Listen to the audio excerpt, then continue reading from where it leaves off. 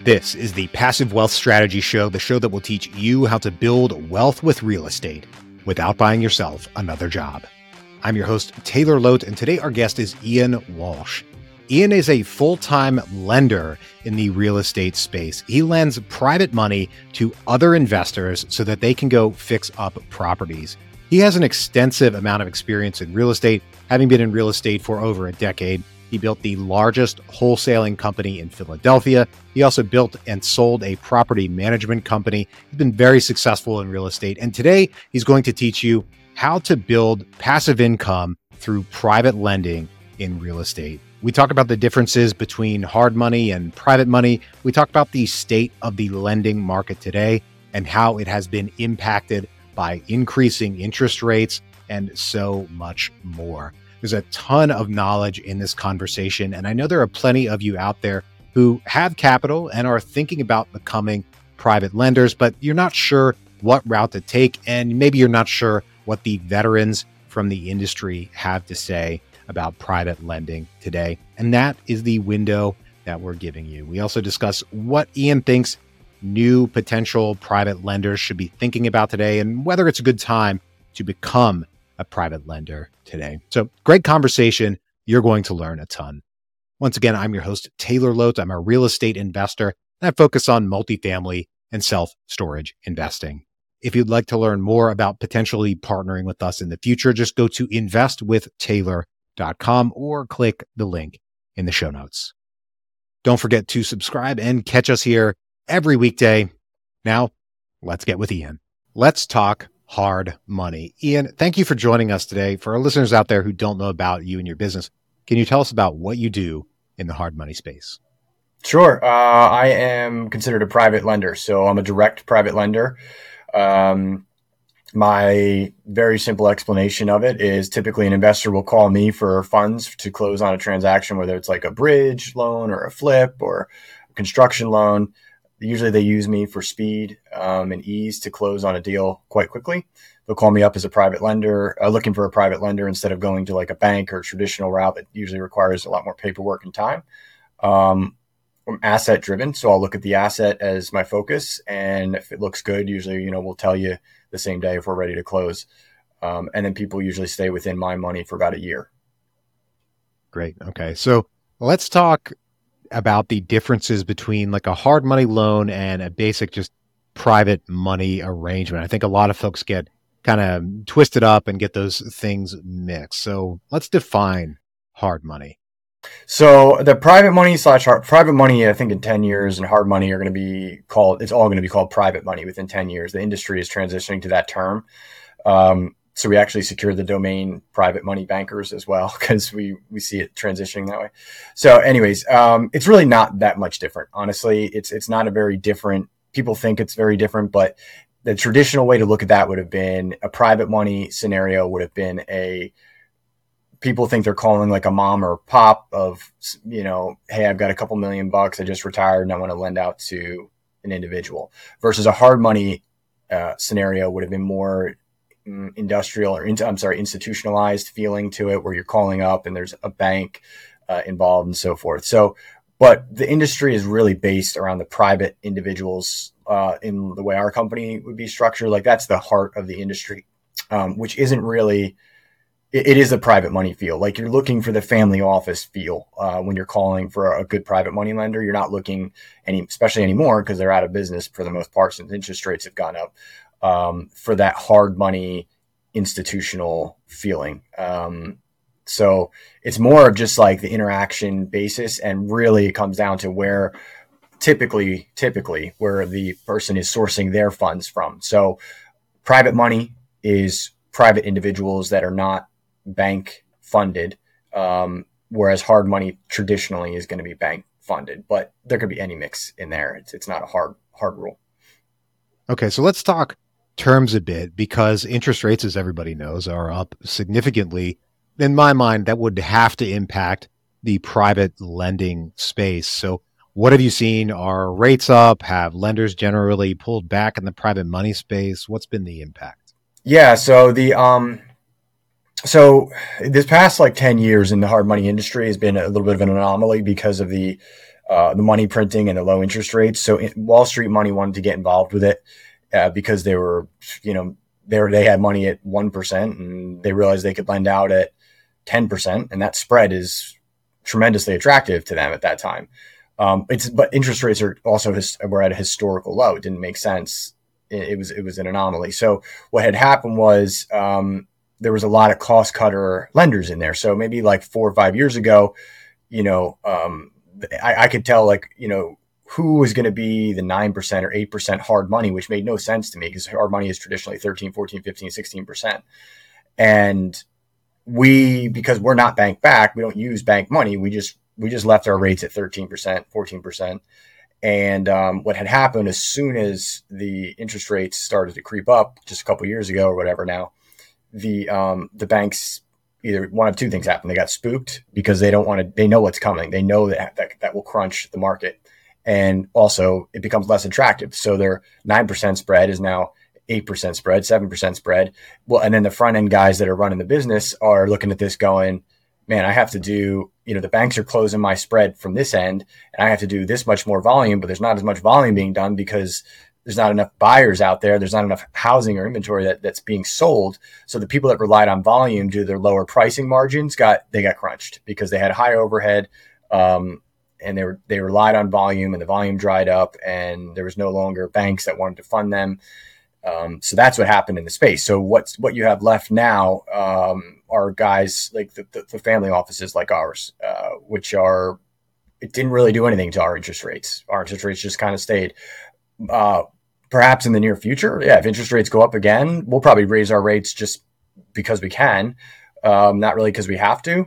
But at the same time, we didn't make those crazy spreads that people were making on the way up because we knew this was going to happen. We knew as soon as the market hiccuped, everything was going to settle out. But we didn't make those short-term cash grab bank rates that people were making. So it's hard to say. I'm not sitting here saying like, oh, we just followed the track and trajectory of old school private money lenders, and the guys that have been through 3, 4, 5 cycles doing this, we followed their business model, and we didn't take the bank money when it was in front of us. I'm definitely not saying that there's some very intelligent people that played that model. We just happen to be model ours differently, and we just chose a different path, and we're fortunate with that. So what have you seen on the acquisitions and dispositions side of things when you're working with borrowers and doing deals? Transaction volume, as you mentioned, is at basically historical lows now, and it seems to be remaining low, and inventories are low in all markets, right? The real estate market is slow generally. How are you staying active? How are you seeking to lend to the best people that you can in this difficult market? Fortunately, what happened was when and we were hoping this was going to happen in the event that things were going to change when the market shifted. So when the other guys went out of business, the other like low cutting rate guys went out of business, that's where all your high end, high profile professional investors were investing, right? Like, and I get it. Why would a guy flipping 50 houses a year want to pay 13% with my money when he can go get it for 9% somewhere else? So all those guys that running high end operations and so forth that were doing that were over there. Well, those guys, when they closed their doors, they had to go find money, right? So they came to us. So all of a sudden, our borrower quality, and I say borrower quality, I mean ability to execute, knowing the market, professionals, and so forth, that really drifted upwards. So those guys are still doing deals. So those guys came over to our space, so that our quality borrower went up, which was great. But right now, we're also seeing less flips in general. There just are less flips going on. So we're seeing a lot more though, like bridge loans, commercial loans, $3 to $5 million requests for maybe guys that are cash heavy are coming out too, because like it might be, hey, I need $5 million, I can put up 50%, I'll bring 2.5 million, you put up 2.5 million. Those are the kind of requests we're getting right now, more so than, hey, I'm buying this house for 100, I'm putting 100 in, this is a flip, this is my first time, that kind of thing. So, but we still see that. I still see it. It's just shifting. The demand of the borrower has shifted in terms of what we're dealing with. There's not a lot of capital out there. So that's one of the big things over the last few years is there's been so much money sloshing around, right, before rates started to go up, and now liquidity has started to dry up, and that's impacted the investment market. But for someone, I know a lot of our listeners out there have capital that they want to deploy. They might be considering getting into the lending side of the business. What wisdom or knowledge would you offer them if they're thinking about becoming lenders at this time in this market? Ooh, yeah, that's a maybe wait on that. Wait till the market. So one thing that a rising market, a market that's heading upwards in a cycle, will make everyone look smart and make a lot of people think they're smarter than they are. It's best to remain humble and always thinking that the next 6 months the market's going to crash when you're a lender. It just is. So I would say wait till the market, because we're on a teetering point right now. Like we're on the tipping point of I don't know how far it's going to fall or whatever, but it's right there. So jumping in now, if you underwrite a deal now, thinking you're going to get the ARV or you're going to get a number now, and you go, I'm going to lend 70% of this number, and I just wanted to jump in the game, and Zillow gave me this, this value. Check back in a year from now when the market pulls in 10 or 15% or 20% or whatever that number may be, and let me know how that Zillow value is, doing. So my suggestion would be, at the moment, I would hang tight. But when the market does start to bottom out and it starts to rise again, like the 2008, 2007, that didn't really bottom out till like 2009 or 2010 or whatever. So you got to let that settle. And then, because what it's going to do is there's no, if you're in this for ego, the money will correct you. So like, there's no shame in being patient and saying, I don't know the answer. I don't know. There's nothing wrong with that. So when you don't know, a rising market will cover up a mistake. So meaning that, you might've made a mistake, didn't even know it. And because the market's going up, that 10 or 15% appreciation, which is a ton, but that did just happen in 2021 and 2022, will all of a sudden cover up maybe a mistake you made in your analysis and still get you out break even or with a little bit of money. Whereas like if your analysis was where it needed to be at the bottom of a market or in a transitioning market, you would have gotten crunched. So my answer would be a little bit patient right now. Now is not the time to be. Right now is professionals in the market. And I don't mean to say that like in a boastful manner. I mean to say it like, just save your money. They're the only professionals that are professionals are the ones that have bigger bank accounts. Like there's no badge of honor in doing deals in a tough market. Like why make it harder on yourself if you're brand new getting into this? Don't be my suggestion. Time to learn by watching and learning rather than don't take risks. Don't take risks in the top of a market. Like don't people like to, everybody that got rich, and everybody that's going to be rich in the next 10 years, you're not going to know their name, but you will know it in 10 years. And their story is going to be that they caught the bottom of the market and they got rich. What you don't hear are everybody else that got crushed trying to buy the top.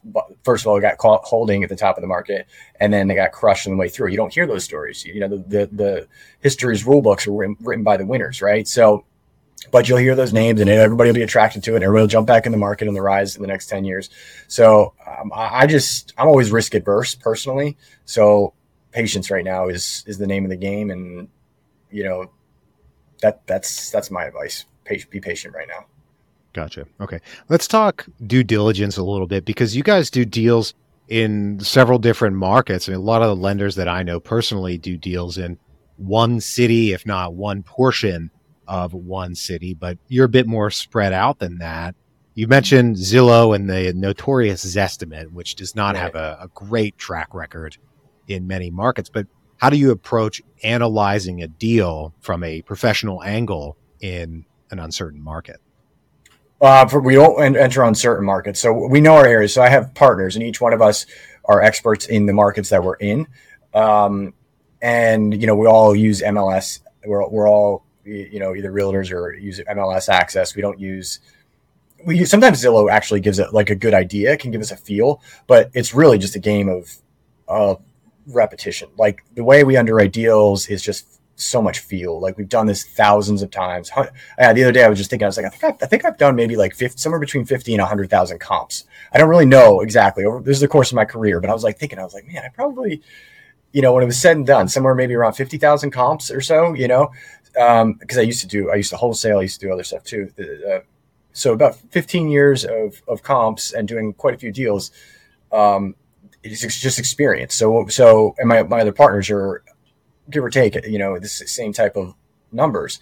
And then it comes down to, okay, like that's feeling out the market, knowing the market, what you see there, seeing it every day. And then it's also, then you get very good at reading people very quickly and knowing the mistakes they're going to make. Like I should write a book about, like, there's only so many types of people that call that for money.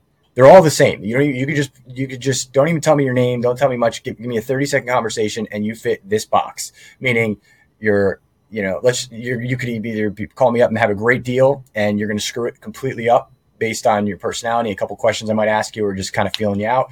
You might have a not great deal, but you might be a professional that I'm like, this guy's buttoned up and he's going to get it done. So there's a feel that you get that everybody kind of fits in a box. Nobody's like unique as like we all like to think we are.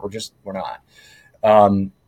So once you kind of get a feel for those people and you kind of can see a project in your head with that person and the building very quickly, it just like materializes in your head, I guess, after a lot of experience.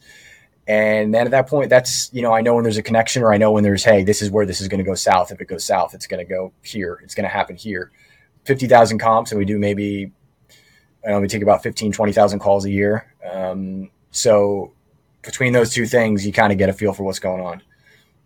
Okay, so speaking with people and trying to understand basically what box they fit in and categorize it that way. As far as the numbers side of things, you mentioned the looking at the MLS to run comps, that the markets where you invest. But as far as the like numbers for a repair, the condition of the property, things along those lines, what do you look for there? I assume you do that after you figure out which box the person fits in, but still checking their work before you lend money on it. What's your process?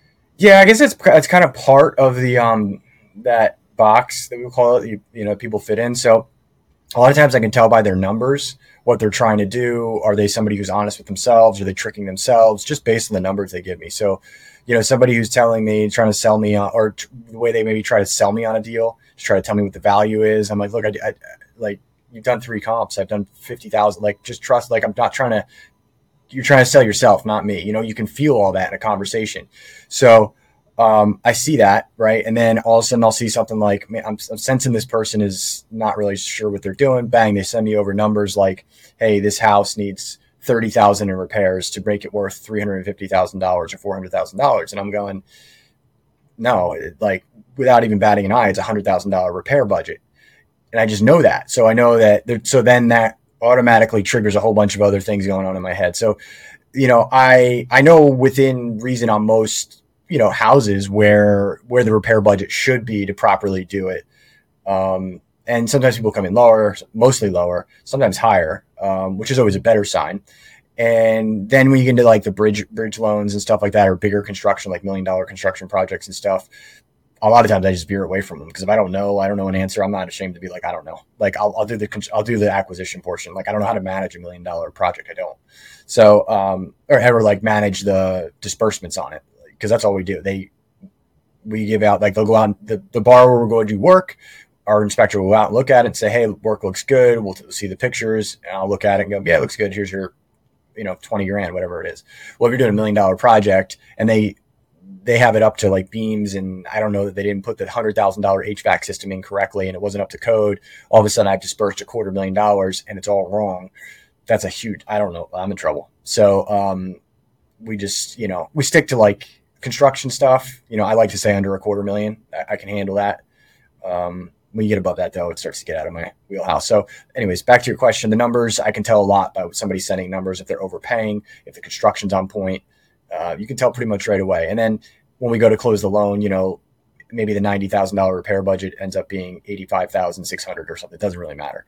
Yeah, it makes sense. $30,000 will go very quickly fixing up a house. And I see people making that mistake all the time. So I also like to dig into taxes as a private lender, as somebody who's making your money on debt. That to me seems to be one of the more difficult aspects of being a private lender, in that you don't have access to the same real estate tax advantages that the owners of real estate do, from depreciation, 1031, all the advantages that we have. But how do you handle that in particular, using IRAs or potentially entities to defer taxes? What do you do? Yeah, we decided to keep it super simple with a lot of it. Now, we use some stuff like that? Yeah, but then definitely not the majority of our funds are not using that capacity. But there's definitely, we'll have people that will contribute from their IRAs, actually borrowers that will come out from their IRAs. I get people that request, our funds for 1031 tax exchanges. As a lender, you can do that. You can, however you want to, usually the custodian will be the one that will let you know that you're in the guidelines or outside the guidelines. But yeah, I mean, it's pretty common to see IRAs involved somewhere in a transaction, buying it, but we, on our end, from our funding perspective, there's some stuff we do, but we spent a while. We maybe I don't remember, like 4 or 5 years ago, we did a pretty hard look. We got like a black belt accountant, like a big boy accountant, and a firm that's like real legit, and they know everything, just everything that you have to know at that level. And in the end, it wasn't really.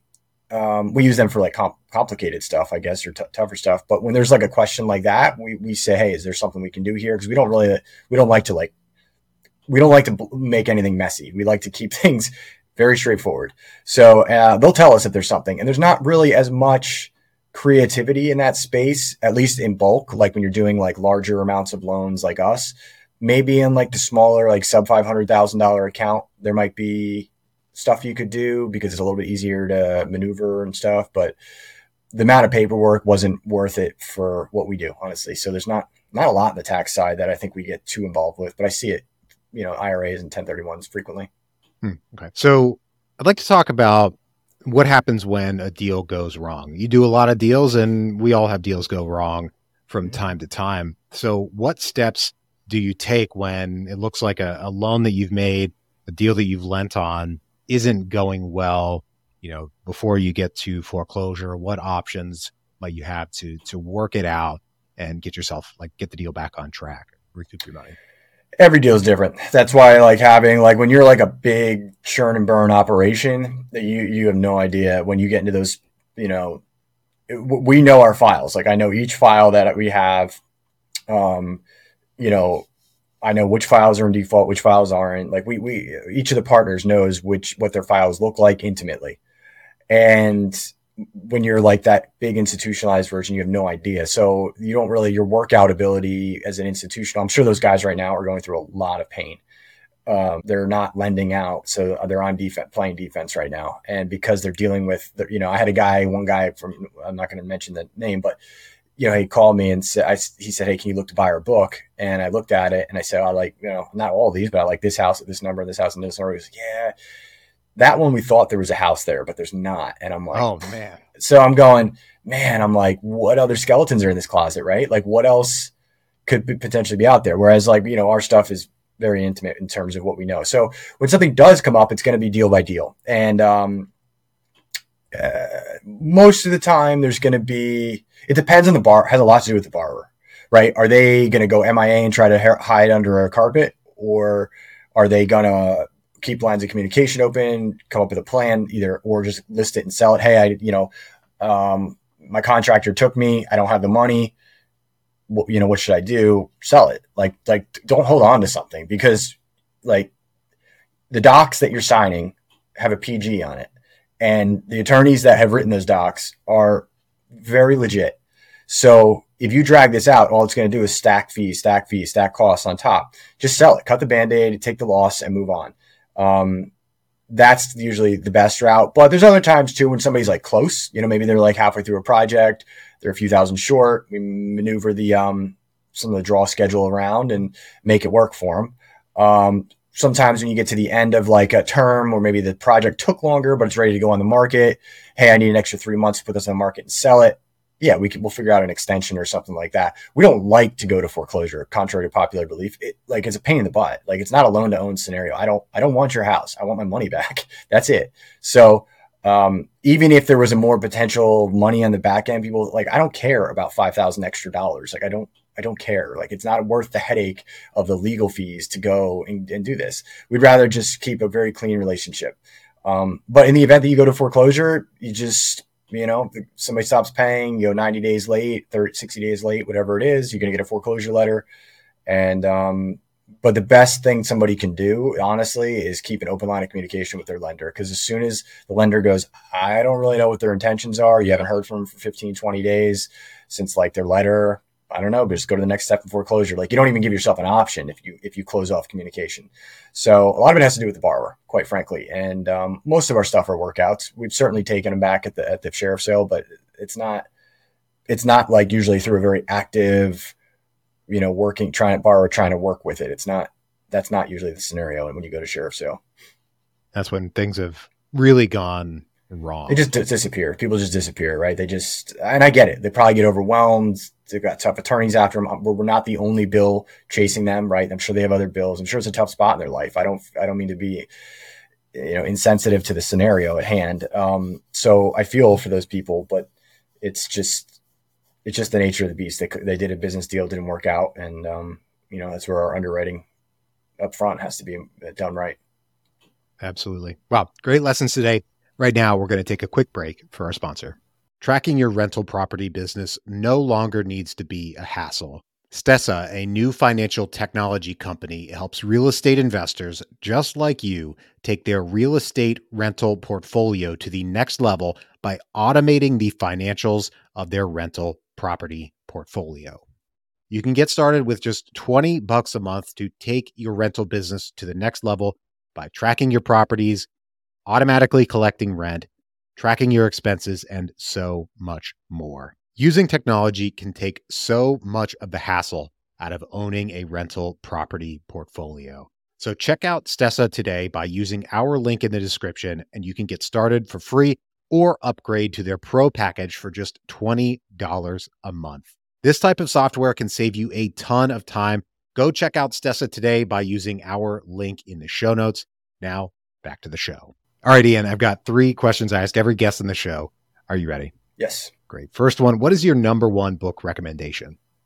In regarding business, I'll stick to business for that because my number one book recommendation wouldn't even fit anywhere near this show in terms of like the other stuff I get into. But as far as business, I would say my origins into the industry came from Rich Dad Poor Dad, Robert Kiyosaki.